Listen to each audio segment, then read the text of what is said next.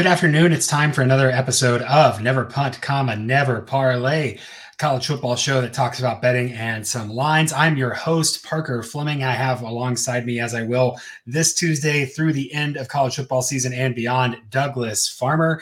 Douglas, how are you today? Parker, I'm doing pretty well because today there is no football. Tuesday, October 3rd, there is no football. But do you know what is different about today and the next 50 days of the year? Oh, I think I saw this tweet. It's something like we have a football game every day consecutively, if you count the NFL and college. And while I don't watch much NFL, that's only 2 days a week. So we're saying 5/7 of those 50 days, there's college football on. There's college football to enjoy. So there might not be any tonight, but I'm pretty good about that. And for that matter, we're going to get into one of those games for tomorrow night by the end of this show. Yeah, we are. I love a little weeknight football. Love a little weeknight football last week where I went 3-0 before Saturday and was just absolutely chilling there. So that was kind of nice. And again, I do like some of these midweek games. I think it's a joke. You know, some people say like, oh, the sicko games or whatever. I think we're legitimately getting some good matchups now that Conference USA has started on the weeknight too. There's some low key kind of sneaky, really good. Good games. But Douglas, let's go ahead and let's dive into to recapping last week and looking at kind of some things that went down. There's a game I want to start with, but I'm going to hold off because I think it's going to set us up later to hit into our futures. But let's start off with Texas just beating the brakes off of Kansas. Absolute crock-potting game was, I think, one score towards the end of the third quarter, and Texas was just leaning on them. And then finally the dam broke, and Texas really exposed Kansas' defense in that game. Are we looking at a Texas team that might be back, Douglas? You keep dropping the four-letter word. We're on air. We try not to get the explicit rating. We're only 2 minutes into the show and you're dropping the four-letter B word. Come on, Parker. Keep it PG. You're focusing on is Texas back. They exposed Kansas's defense. I think they also kind of exposed Kansas's offense. If you look at Kansas's season so far, when they're going against a decent pass defense, they're in trouble. The only decent pass defenses they faced were Texas, gave up 14 points, BYU, who's not even that good of a pass defense. And if you take out two defensive touchdowns, Kansas scored only 24 points. I'm starting to think we might know how to fade Kansas when they're facing a decent pass defense. Not necessarily applicable this weekend. Central Florida's pass defense by your EPA per pass against rankings is number 72. So it's kind of maybe Kansas, and I think Kansas is 2-point favorite. But I'm starting to look at that as yes, Texas might be the B word, but more so we might know how to fade Kansas. Yeah, and certainly Jalen Daniels was out, but I'm honestly not inclined to believe that he was really going to be able to do very much more than what Kansas did on offense. Either way, they're third and they lived and died on third and fourth downs against Illinois, against Nevada, against these really bad teams, and then they just died on third downs against Texas. And I really don't believe that's so much as easy as, hey, if we had our starting quarterback, this would have been different. They were outmatched the entire game, and this was a true crackpotting. I have a future on Kansas under 6, getting a little sweaty with that win over BYU, and still very much might be in doubt. But seeing the cracks in the pass defense, seeing the kind of ceiling on the offense, especially if Daniels is hurt or, as is rumored, it might be sitting out some games. I think we kind of understand where the ceiling is on this Kansas team. Looking around the nation elsewhere, USC 48, Colorado 41. Why does USC continue to refuse to play defense? I think my line all offseason was I'll believe in Notre Dame's receivers when I'll see them, and I'll believe in USC's defense when I see it. We're really coming to a point where those two are going to go head to head, and we're going to have to see one of them on October 14th, but I haven't seen either one. USC, you can't give up 41 points to I know Colorado has some playmakers. It's not a 41-point conference play type of offense unless it's going against Stanford or Arizona State. So I do not understand how Lincoln Riley keeps letting this happen, how Alex Grinch still has this plum gig, and there's no sign of a reckoning coming. I'll believe in USC's defense when I see it, and if we don't see it October 14th, we're not going to see it this season. Yeah, I think that's very true. Some of that might have been the interest factor, Colorado with a late push there, but the defense just I think started the season and thought, hey, it's kind of bad because of San Jose State, and then maybe thought, oh, maybe it's playing a little better, and realizing that's related to quality of opponent. USC is who they are. They're a Lincoln Riley team that's going to have an elite offense and it's going to score more than most of their opponents. And when the defense really needs to matter, it's going to be on the losing end, which is just is what it is. Other game. Okay, the game I want to get to. Enough about the Power Five. The game that I really want to get to, not to rub anybody's noses in anything, because this was an absolute disaster of a game. I watched it. It was hilarious. Louisiana Tech 24, UTEP 10. No starting quarterback for either team here. Both of these teams are really, really bad. I think UTEP might be cataclysmically bad. I think they might be an absolute disaster there, but getting Louisiana Tech at plus money just felt too good to be true. They really helped it out. You didn't have to sweat this one at all if you were on Louisiana Tech, because they had a big play touchdown early and then a special teams or maybe defensive touchdown right there at the beginning too. And really that just put it away. There's no way UTEP's coming back from a 14-point deficit with that offense right now. So Douglas, I do believe that brings us even on beer bets pending the result of the Louisiana Tech and UTEP final standings. We doubled down, correct? I do not believe we doubled down. We simply acknowledged this was the only data point that would eventually matter. I mean, UTEP right now, have to check the tape. At best, is going to go 4-8. They've got 3 Wednesday games coming up, not tomorrow, but then the 3 following Wednesdays at Florida International, the New Mexico State, at Sam Houston State. You have to win those 3 to even get to 4 wins for UTEP. And I'm saying at best they're going 4-8. So yeah, like I'm not giving you the beer yet, but if I'm saying at best UTEP is 4-8 with one of those words against FCS level incarnate word, then I'm expecting to owe you this beer. I am not.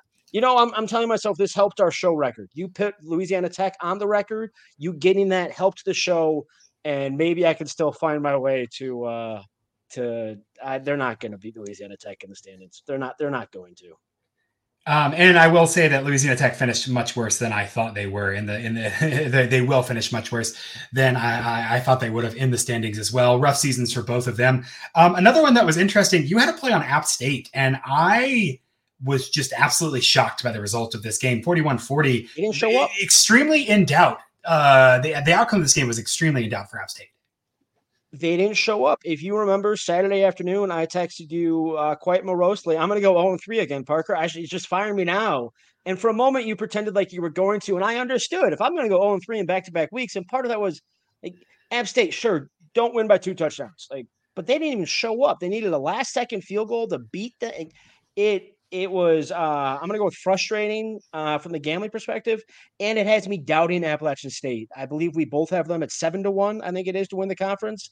And if you're not even going to show up on a week in a conference game against the woeful Monroe team, I'm just not real sure how I want to feel about you moving forward. I'm going to avoid them for a week or two and try to reevaluate. Yeah, your hope is just they just weren't motivated for it and just kind of laid an egg and they're going to get right. But man, it's rough. Like you should be able to sleepwalk and beat Louisiana Monroe convincingly if you are who we think you are.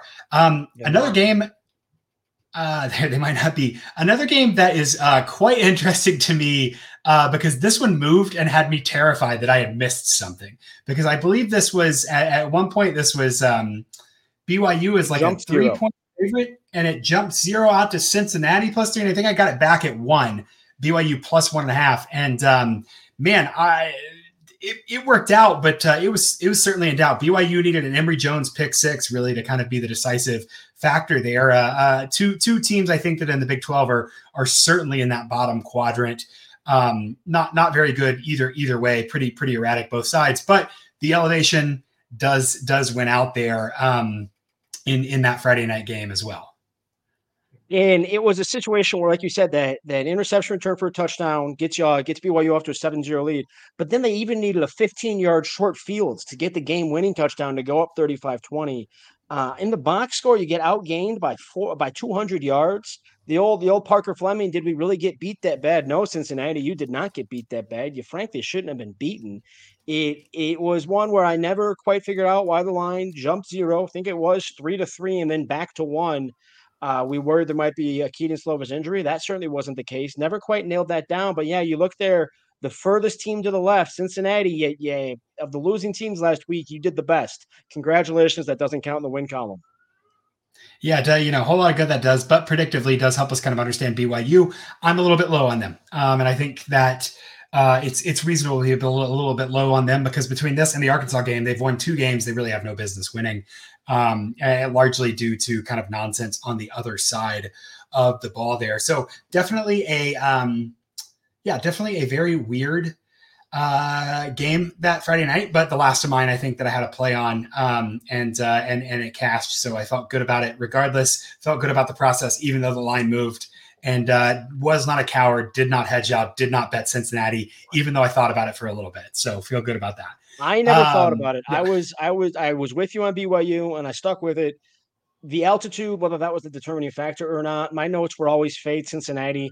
And now it's just going to be fade Cincinnati, BYU, and Houston, 3 of the 4 newcomers in the Big 12. Fade them week over week until we find some bounce from any of them. Yeah, well, speaking of fading newcomers, did you see the UCF down, up 30 points in the second half and just can't, I mean, just completely squanders all of it. Can't hold off a lifeless zombie Baylor team. Was one of the more shocking results, especially because at halftime it looked like Baylor was going to continue to be who they are. I'd be interested if Baylor. I think Baylor right now is a pick at some places. If Baylor got to, I think they started out as a favorite at Circa. I know for sure -2. And if you got, okay, 2. yeah, if you got Baylor in a couple points at home against Texas Tech after that win, I'd be interested. I don't think the line's right now, but it's worth something to keep an eye on later here because that is the stuff that dreams are made of. And Texas Tech certainly isn't great.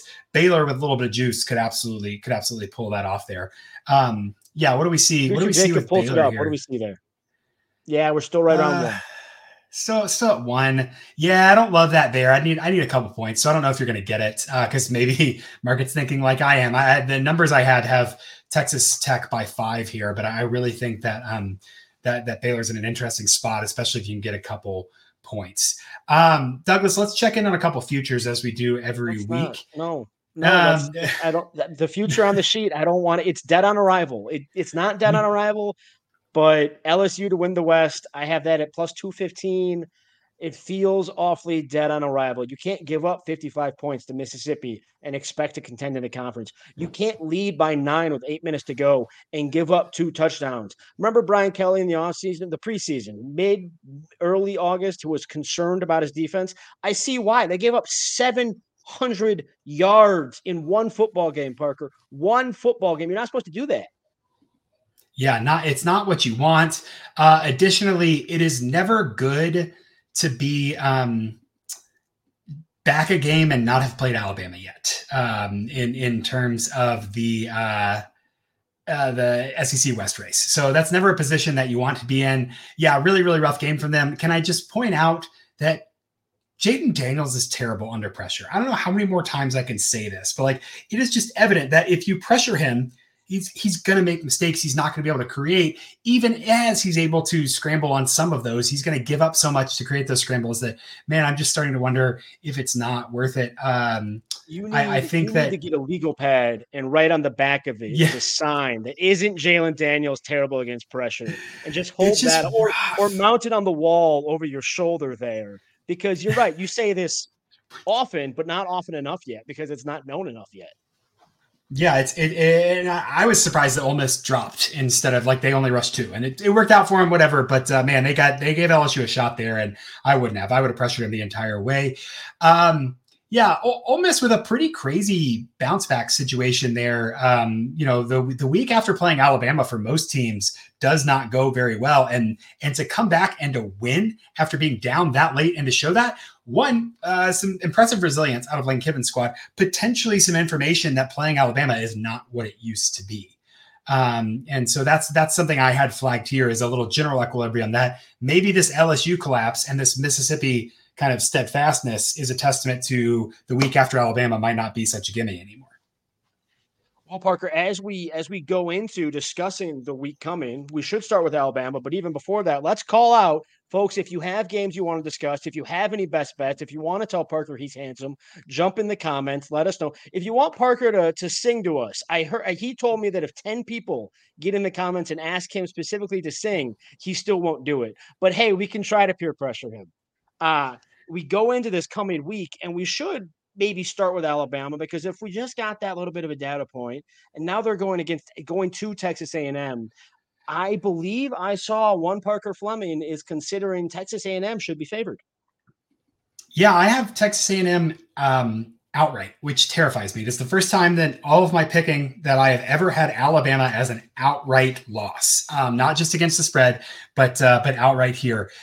Makes me extremely nervous. Don't love it at all, but I kind of understand it. When I look at this here, one, you've got to account for the fact that Alabama does have some pretty bad stats in there from a USF game where they very clearly were doing something weird. They were trying to prove a point or something that did not involve the business of playing the best football that you could. But even accounting for that, I have Alabama at 26th in EPA per play margin, Texas A&M at 13th. The difference here is the offenses.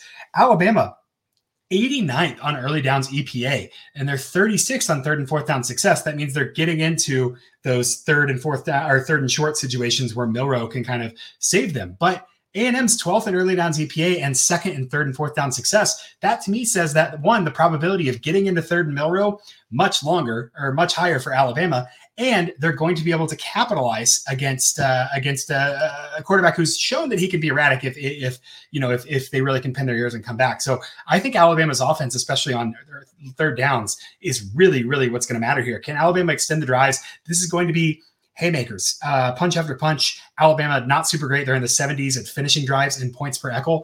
And so will they be able to make the most of opportunities that they get? Because those opportunities are going to be limited. You very nearly talked me into an A&M bet there. I'm going to hold off effectively because I still have that LSU future. That LSU future is somewhat contingent on Alabama losing. So I already have some interest in this game. I don't need to jump in. I'm not about to doubt. I believe the quote is the most underrated coach in America. I'm not about to put money behind doubting him this week. I am not either. If we talk a little bit about futures there I think producer Jacob put in the sheet or in the comments, our sheet to our futures tracking. I still have Alabama to win the conference.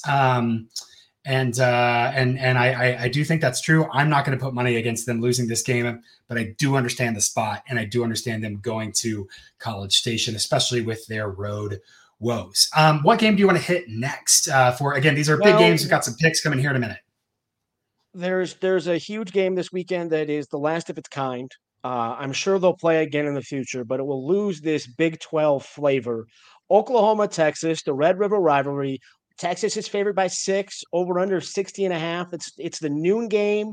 It's everything we like about Red River. And I'm going to tell you right now, as much as people are going to talk about the offenses, this total's at 60. For me, this is all about the defenses.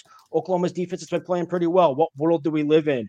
Texas defense looks real good. We saw it shut down Kansas's passing game. And it all going to come down to the defenses. For me, it's can Texas finish its drives? It has struggled with that against Alabama. It struggled with that against Kansas. It needs to finish its quality drives. Oklahoma might not be as top-tier talented as Texas, but if you're not going to finish your quality drives, Dylan Gabriel will find a way to make it up later. Yeah, I think that's totally true. One thing that I'm interested in from this is there is a little bit of nervousness for me from Oklahoma's defense. On the numbers, they have been good, and even when you account for opponent, but you start to look at some of these teams, man, and just SMU, Tulsa, Cincinnati, Iowa State. 20 points to Iowa State. They gave up multiple full field touchdowns to Iowa State. That should be deeply embarrassing. I noticed. Remember, that was one of the games I thought I was losing. Yeah. And so I think that's that's something that I think that opponent adjustments are not capturing enough, that Oklahoma is a little overrated here. I have Texas to cover it at 7. And so I was toying with like a 6.5. I don't know where you can get that immediately, live right here, but rivalry game with my number right on the line, not a lot of love for me there. One thing that I think will certainly not stand is Texas has been really, really bad with those scoring opportunities. 89th. Oklahoma's defense has been 3rd. That's certainly inflated by some poor opponents there. So it can be inflated, but it's still that quality. Absolutely. I think that'll matter. And it's important to say out loud, Texas beat Alabama by double digits and in Tuscaloosa, and left points on the board. Left points on the board. And so if they can get some of that right, if they can pull some of those in, Jatavion Sanders, I believe, is healthy and should play. I could see a world where Texas absolutely can finish those drives at a higher clip than we've seen. And we see that Oklahoma's number is a little bit inflated there. That's one that I will certainly love to watch, even if I don't end up finding the right price and making a play there. I think you can get -6 currently. I'd be more interested in that than a 7.5 that I think I saw on one of my earlier shows. I want to reiterate the worry with Texas. Their first two, maybe two of their first three quality drives against Kansas, they had first and goal on the 8-yard line. And both of those, they kicked field goals. That's the kind of concern. You can't do that again. You can do that with Kansas, but you can't do that against Oklahoma. It's not just that the left points on the field against Alabama. It's that the chose to leave points on the field against Kansas. It's that much of a concern for me. That is what I'm looking for. I want to just reiterate. You're right. They left points on the field against Alabama, still won by double digits. They can be that good. They left points on the field against Kansas repeatedly on first and goal to go. And to what extent are they, knowing that they weren't great against Alabama, and they don't need to go super deep in their bag to create things against teams they're absolutely going to beat: Wyoming, Baylor, Kansas. And so maybe they're saving something for this Oklahoma game. I think that's certainly on the table for a possibility as well, but that will be the decisive factor. I think if we look back at this and Texas lost, we will see their points per quality possession being extremely low and realize they squandered opportunities. Not they didn't create them, but that they squandered. One more, we've got a Pac-12 matchup. Yep. All you. Take us there. I was going to toss it to you, so I like it. I'm laughing at this game because it's arguably the third biggest game this weekend, if not the second biggest game this weekend. Rankings don't matter. Washington State at UCLA is that big of a game, and it's on the Pac-12 network. So nice job, everybody. This is why the conference died. I wish it had lived, but this is why it died.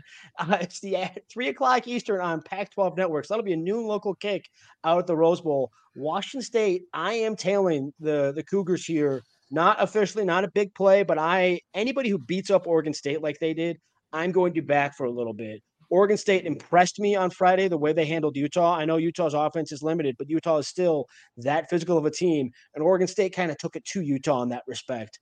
I'm going to like Washington State here. I'm going to really, really try to figure out a maybe legal, maybe not way. We'll find out later to watch this game because it is, I have an idea. There's a new Circus Sportsbook open in Illinois. I bet they have the Pac-12 network. Oh, they have to. They absolutely have to. Yeah, I think that's a perfect. I don't know how. There. This one's kind of interesting to me. It does feel like Washington State has kind of taken the role that I thought UCLA would play this year, but I do expect UCLA to get better over the course of the season. Young quarterback on the road at Utah. I'm really not going to penalize them too much for that, but that defense is a little bit worrisome there. I'm really interested to see if every week it feels like, is Washington State real? And it doesn't feel like they're real, and then they continue to win. So I'm really into them. And I would love to see them be real, but of course, that I love UCLA. I love Carson Steele and do trust that run game pretty heavily. Although Washington State put up a pretty feisty run defensive performance against Oregon State a couple of weeks ago. So a fun, big matchup there. Douglas, before we get into our picks and get into our plays this week, we'll mention we are part of the Hammer and Hit the Books HQ. Make sure you subscribe to that. Hammer Content Network is huge. Tons of smart people all over different sports. Producer Jacob's on a couple shows. Producer Zach, who was in Vegas with us, is on a couple of shows all over the place. So make sure you subscribe, go find all of that stuff on the Hammer.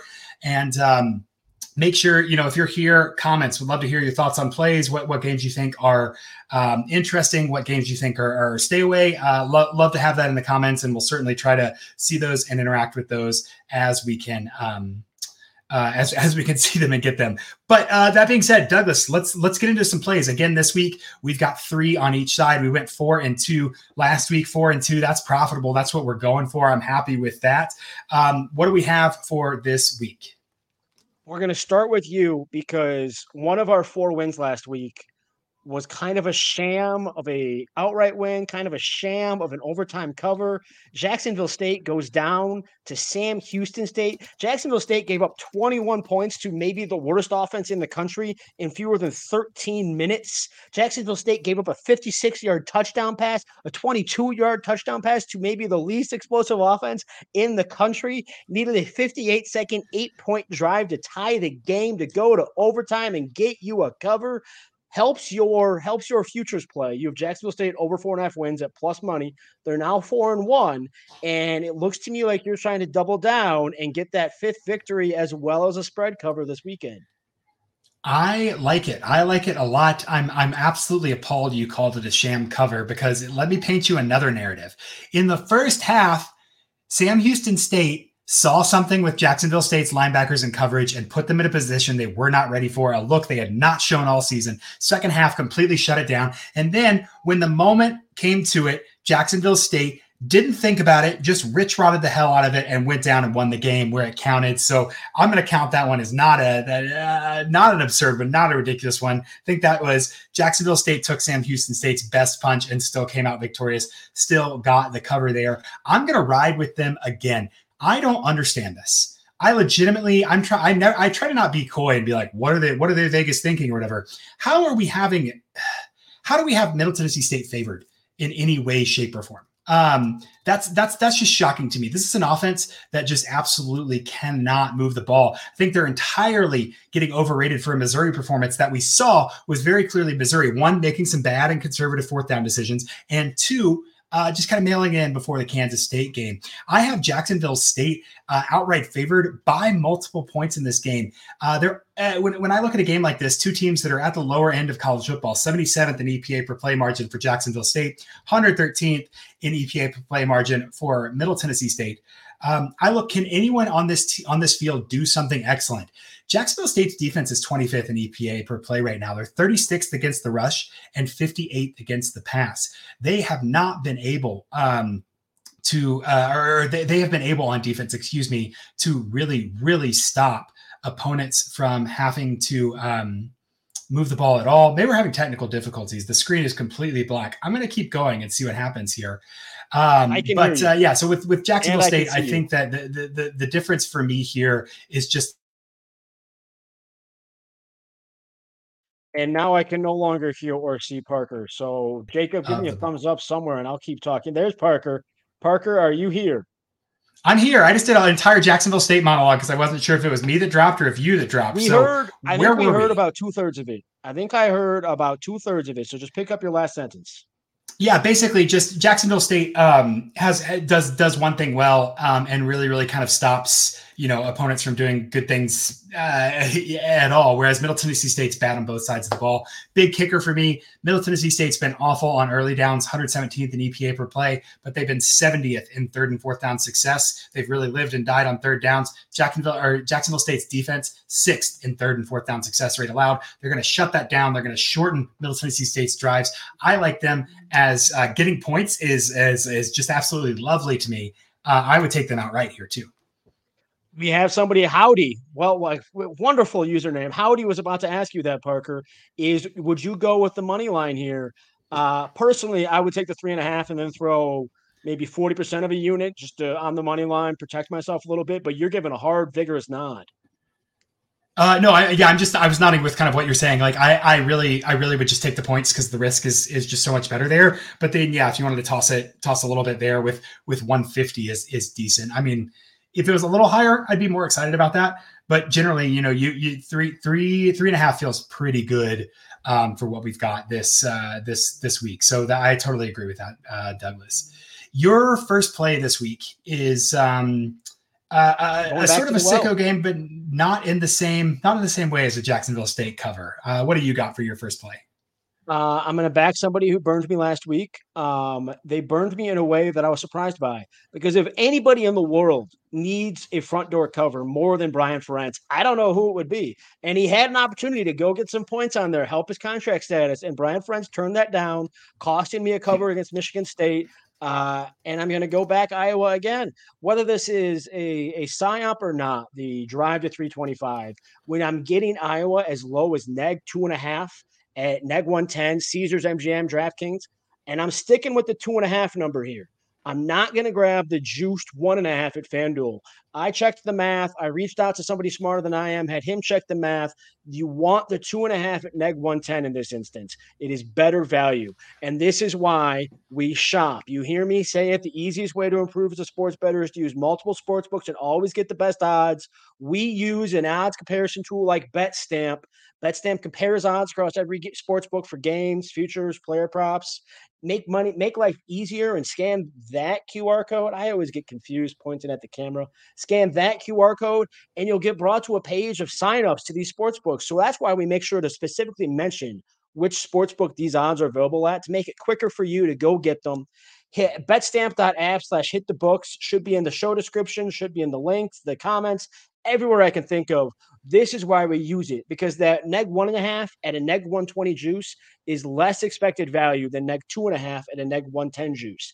And I'm taking this largely because the world overreacted to Cade McNamara's injury. We overreacted to an Iowa quarterback injury. Circa opened this line at neg 4 and moved it. It got moved to 2.5 or even 1.5 because Iowa continues to struggle and its offense is that bad. Losing Cade McNamara doesn't matter. He's completed half his passes this year at 5.6 yards per pass attempt. The Iowa quarterback doesn't matter. So I'm going to get them across a key number at home. I'm going to buy on that bad news and just take that value. I like it. I think that's a very smart kind of market reaction. I don't want to bet on Iowa anymore, but I understand why you would in this situation. And I understand why you would certainly bet against a Purdue team that I don't think has been very good against quality competition this year. I'm going to have a real interesting afternoon there where I'm trying to watch Washington State at UCLA at 3 Eastern on Pac-12 Network, while also trying to watch Iowa Purdue at 3:30 on Peacock, the world's greatest streaming app. Obviously, I mean it's got the new John Wick. So of course I'm going to praise Peacock here. That's how I'm going to spend Friday night. I don't know how I'm going to find anywhere in the world that offers me both Peacock and the Pac-12 Network at the same time. Might need your phone on that or something to pull up there. Just want to point out, Peacock is not giving me a dime. That was entirely a Douglas recommendation. I'm Peacock agnostic doesn't give about me a dime either. I'm agnostic about the new John Wick movie. That doesn't move the needle for me. My second play, Douglas, is one that I don't know. I see this on the sheet and I think, my God, what have I done? But I'm gonna frame this more as betting against Illinois than betting on Nebraska. Yes. And that's how I'm going to stomach this. Again, I think we've got the wrong team favored here. Illinois is a 3-point home favorite against Nebraska. And they have just been a much worse team than Nebraska. I think Nebraska currently is it's 3.5 now. Perfect. Even better. And I think what I've got from Nebraska here is that they have been okay, except for the mistakes. And I know that's a crazy thing to say, but Illinois has been a team that really isn't going to capitalize on those mistakes like they did last year. I think Luke Altmaier, like I've talked about before, is a robot. He's a robot in the sense that he can do if then really, really well. But if the game breaks open, he's kind of lost. 63rd in EPA per play on defense, Nebraska is, but they're 18th against the rush. Illinois tries to be a little bit balanced. They're right there kind of in the middle and rush rate over expected. Nebraska is super rush heavy. Illinois' defense this season, 84th in EPA per rush, 117th in rushing success rate allowed.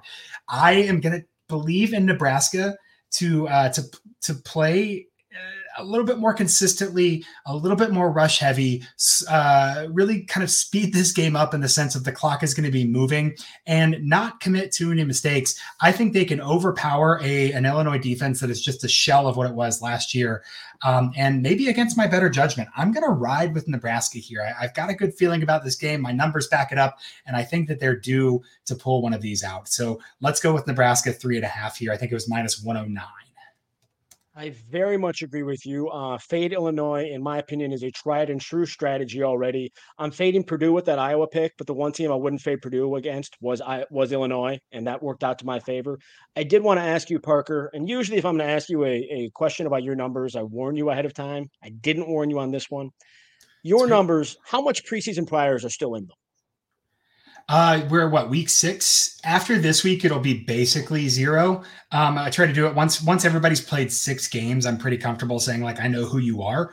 But I will say things like talent and recent history never go away. Those are going to be in it for forever. So the preseason prior, in terms of like, hey, I predict this is kind of what you'll look like. That number gets faded out as I get new data at the play level. But then, and I do some regularization early season to kind of account for crazy results. But about week 6, I'll say, look, I'm just going to go with, talent matters, recent history matters, coaching matters, but those preseason priors are kind of faded out. So the recent history and some of your preseason priors still have a little bit of that leftover faith in Illinois' pass defense based on last year and not realizing it would drop off as much as it has. That included, you still have their EPA per pass against at number 78 in the country. That shows just the floor on this defense. It's not going to be like bottom 20 in the country, don't get me wrong, but I'm not sure we found the floor on this defense as a whole. That's not as applicable against Nebraska because, like you said, they run the ball almost exclusively, but they might hit them once or twice there because Illinois is prone to that mistake now on the back end. Yeah, I really think they are. Obviously, defense is a weak league system, right? And Illinois lost a couple really, really strong links there and really kind of exposed the second class of that defense. Obviously, with Ryan Walters gone too, then adjustments become much harder as well. So I think there's a lot of opportunities for Nebraska here to take advantage of this Illinois defense, and that's why I'm riding with them. And now we're going to go to one of my plays, and I forgot to write down some notes. I just pulled them up on my phone because I came across this morning. I am going against my usual moves, and I'm playing a total. I'm going against my usual moves, and I'm playing a Notre Dame game on the show here because I spend enough time thinking about that. It's kind of an oasis. But this Notre Dame-Louisville total is too high because Louisville's offense is not as good as it has shown. I am going to say this until I'm blue in the face, and I'm going to pat myself on the back Sunday morning. Under 54.5, Notre Dame Louisville. I believe that's available at neg 110 pretty widely across the board, but especially at BetMGM. Getting that under 54.5. Louisville's offense is entirely explosive play dependent. They have just lived and died by that this season, exploiting teams like Boston College, who has the worst EPA pass defense in the country, exploiting teams like Indiana, who's bottom 50, exploiting teams like Georgia Tech, who's bottom 5 EPA pass defense in the country. They live and die by these explosive plays. Notre Dame doesn't give them up. Ohio State, before its game-winning 65-yard drive in the last few plays, had 3 explosive plays on the entire day, and only one of those reached the end zone. Notre Dame's defense is experienced and assignment disciplined, and that's going to keep Louisville's explosive play dependent offense in check. At that point, I'm going to love this under 54.5. If you get it at 54, so be it. It's too high. Players like Marvin Harrison Jr., Emeka Ibuka, and Travion Henderson managed 1 explosive play each before that last-minute drive by Ohio State when it was desperate. If they can manage only 1 explosive play each, Louisville doesn't have the players to do it. Notre Dame's second-best cornerback is 4 of 16 when he's thrown against this season. That's a 25% completion rate, obviously. Louisville's not going to be able to do it against Notre Dame. And Notre Dame's offense right now has some sustainability issues while it's out of players. It's out of receivers, almost literally. That combined with, I'm so low on this Louisville offense. Give me the under 54.5. I have this at about 52, so I think that makes a ton of sense there. I'm still kind of holding on a little bit of hope that Louisville is on a learning curve with new coach and maybe getting better. But I agree there are some certain holes there, and I don't think they're receivers as much as I love Thrash. I don't think they're receivers or anything like Ohio State's. I don't think that's an unfair comparison. One thing that's important to point out: this game doesn't really matter for the ACC championship. Louisville just has to beat one of Duke and Miami, and they're good. Yes, they have to beat one of Duke and Miami. And if you offered me a parlay right now, this show may be called Never Punt, Never Parlay, but I would take that future consideration parlay on Louisville losing both of those. I think Louisville's going to lose 3 of its next 4 games. I think that's extremely possible. They have gotten by They've gotten by. They've skated by and they've underwhelmed. And I'm totally there with you. I'm just saying I'm pretty sure that we were talking about a flyer on Louisville to win the ACC just because they didn't play Florida State and Clemson, and it's kind of worked out pretty decently here. Yeah, I have a yeah. I'm checking the sheet to make sure that I'm not crazy. I have an ACC flyer for Louisville here. It, it's not insane. You got to beat one of Duke and Miami, and then just not lose the games you shouldn't lose. Now they're probably going to lose some games they shouldn't lose, but I think what you're going into for Notre Dame here is like, let's just not get hurt. Um, let's just not screw anything up here. So an under makes a ton of sense, especially because you basically got 2 weeks to try to get to Duke there. Yeah, very fun about that future. I just kind of remember that in real time. We do have Wesley jumping into the comments to say Notre Dame's receivers are coming back this game. They're expected back. Marcus Freeman, like every football coach in the country, is publicly optimistic about injuries. I would expect Jaden Thomas back. I'm a little less confident in Jaden Greathouse coming back. But even with them, Notre Dame has 5 available receivers with them. 5 is you want at least 8 on a Saturday. When you have 5 receivers, including the 2 guys who are hopefully coming back this weekend, you just don't have enough players to get by. That shortens the game. Notre Dame very clearly shortened the game last week, punching twice from plus territory, foregoing a last-minute drive in the first half. Those kinds of things, shortening the game that way, protect your receivers and help this under.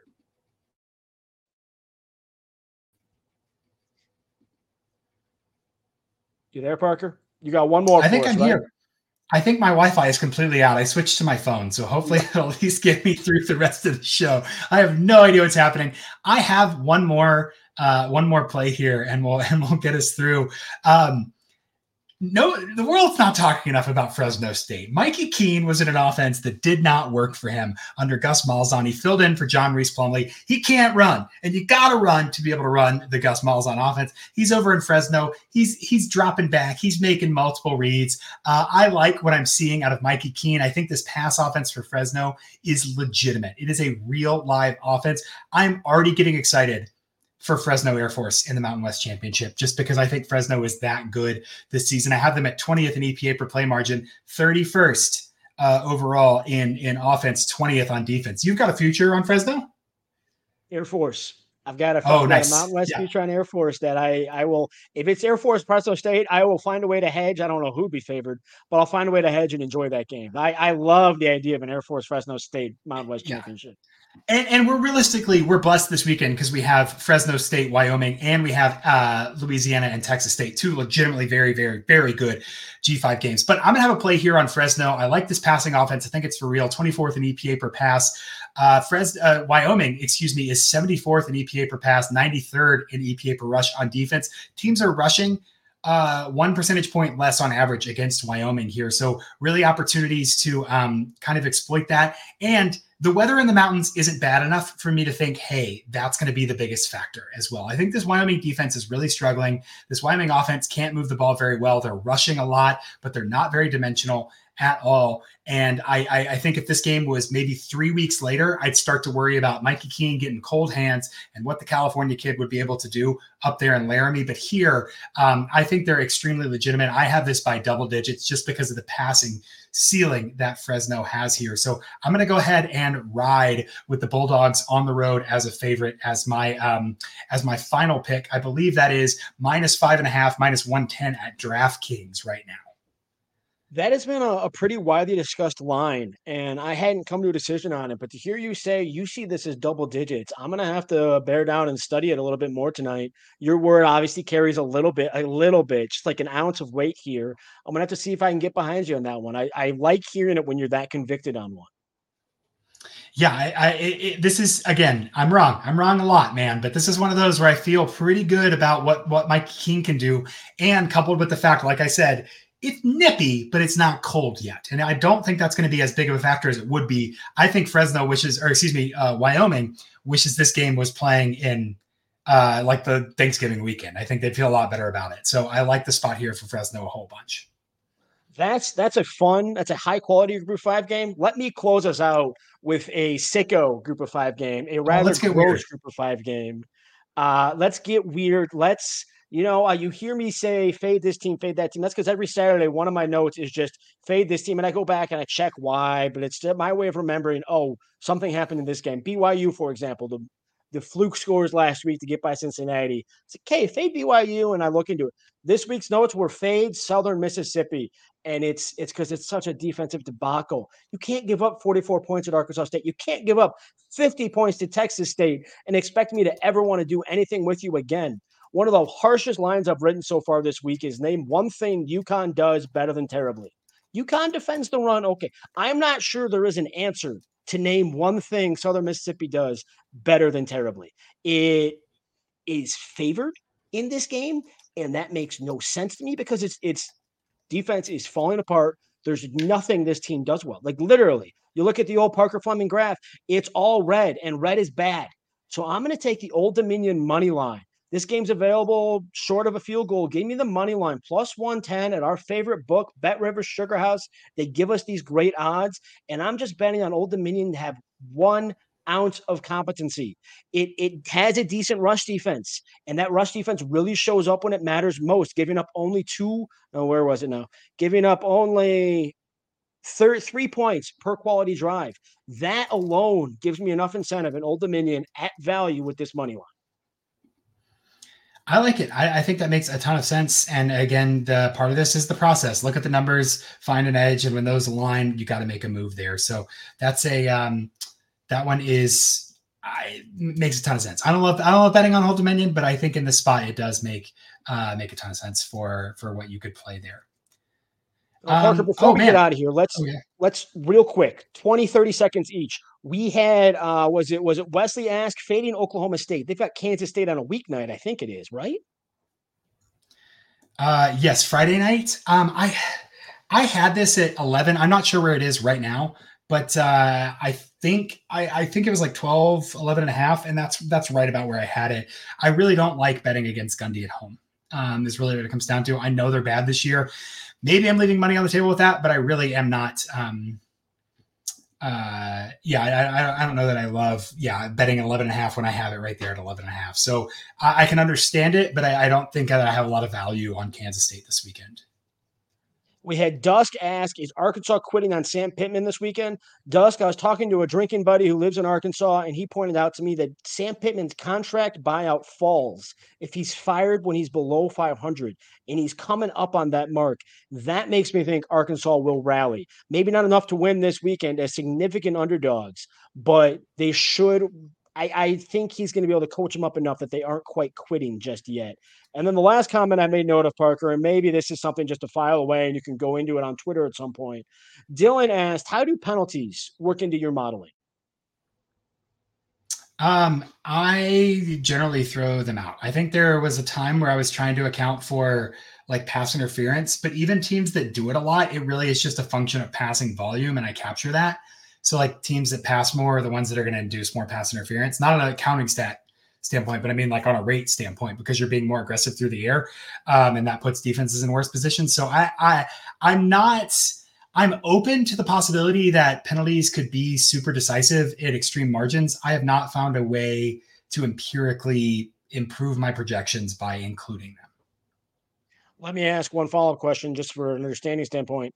If Notre Dame throws the ball against Louisville, draws a defensive pass interference, moves the ball 15 yards, does that qualify as a successful play on the drop back? Okay, no, it's just thrown out entirely. Yeah, it's not a failure, not a success. It's not in the data. Yep. Yep. Glad we asked. Now we are a little bit over our usual type 45. So let's rapid fire sum up our picks. You want to go first with yours? I'm happy to. I am going to ride this week with Jacksonville State again, plus 3.5 as a road dog, minus 110. You can get that a lot of spots right now. My second play this week is going to be, I'm so confused and I forgot about it. Nebraska. Sorry. Nebraska plus 3.5. Again, road dog with a little bit more than a field goal in the hook there. That's minus 109 at Bet Rivers. This is just fading Illinois. And then lastly here, I'm going to go with a Fresno State, Mikey Keene, the legitimate Bulldog passing offense in Laramie against Wyoming to cover. I have this one by double digits, like this one a whole lot. What do you got, Douglas? Well, I want to say if you're that worried about that Nebraska pick, feel more worried because I agree with it. Just let that really scare you away here, that I'm with you on Nebraska. My 3 picks this week, we're going to start off with Notre Dame, Louisville. That was an under 54.5. think the graphic earlier might have mistaken that. It's under 54.5. Notre Dame, Louisville. Louisville's offense is too explosive play dependent. Notre Dame's defense is too disciplined. I've got Iowa by 2.5 against Purdue. There's been an overreaction to Cade McNamara's injury. I'm just going to take that value and enjoy Iowa by less than a field goal at home. And take the 2.5, not the 1.5. The juiced 1.5 is less value. And then to close it out, I'm going to get weird. I'm going to get sick. I'm going to take Old Dominion to win outright on the road at Southern Mississippi, plus 110. It's a little weird. It's a little sick, but sometimes that's valuable.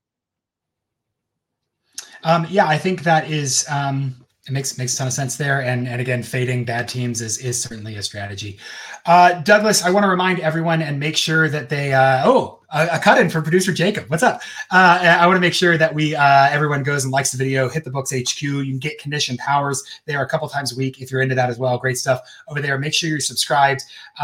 And thank you for watching. You can follow Douglas on Twitter at @D_farmer. I'm on Twitter at Stats of War. Other than that, we'll be here next Tuesday.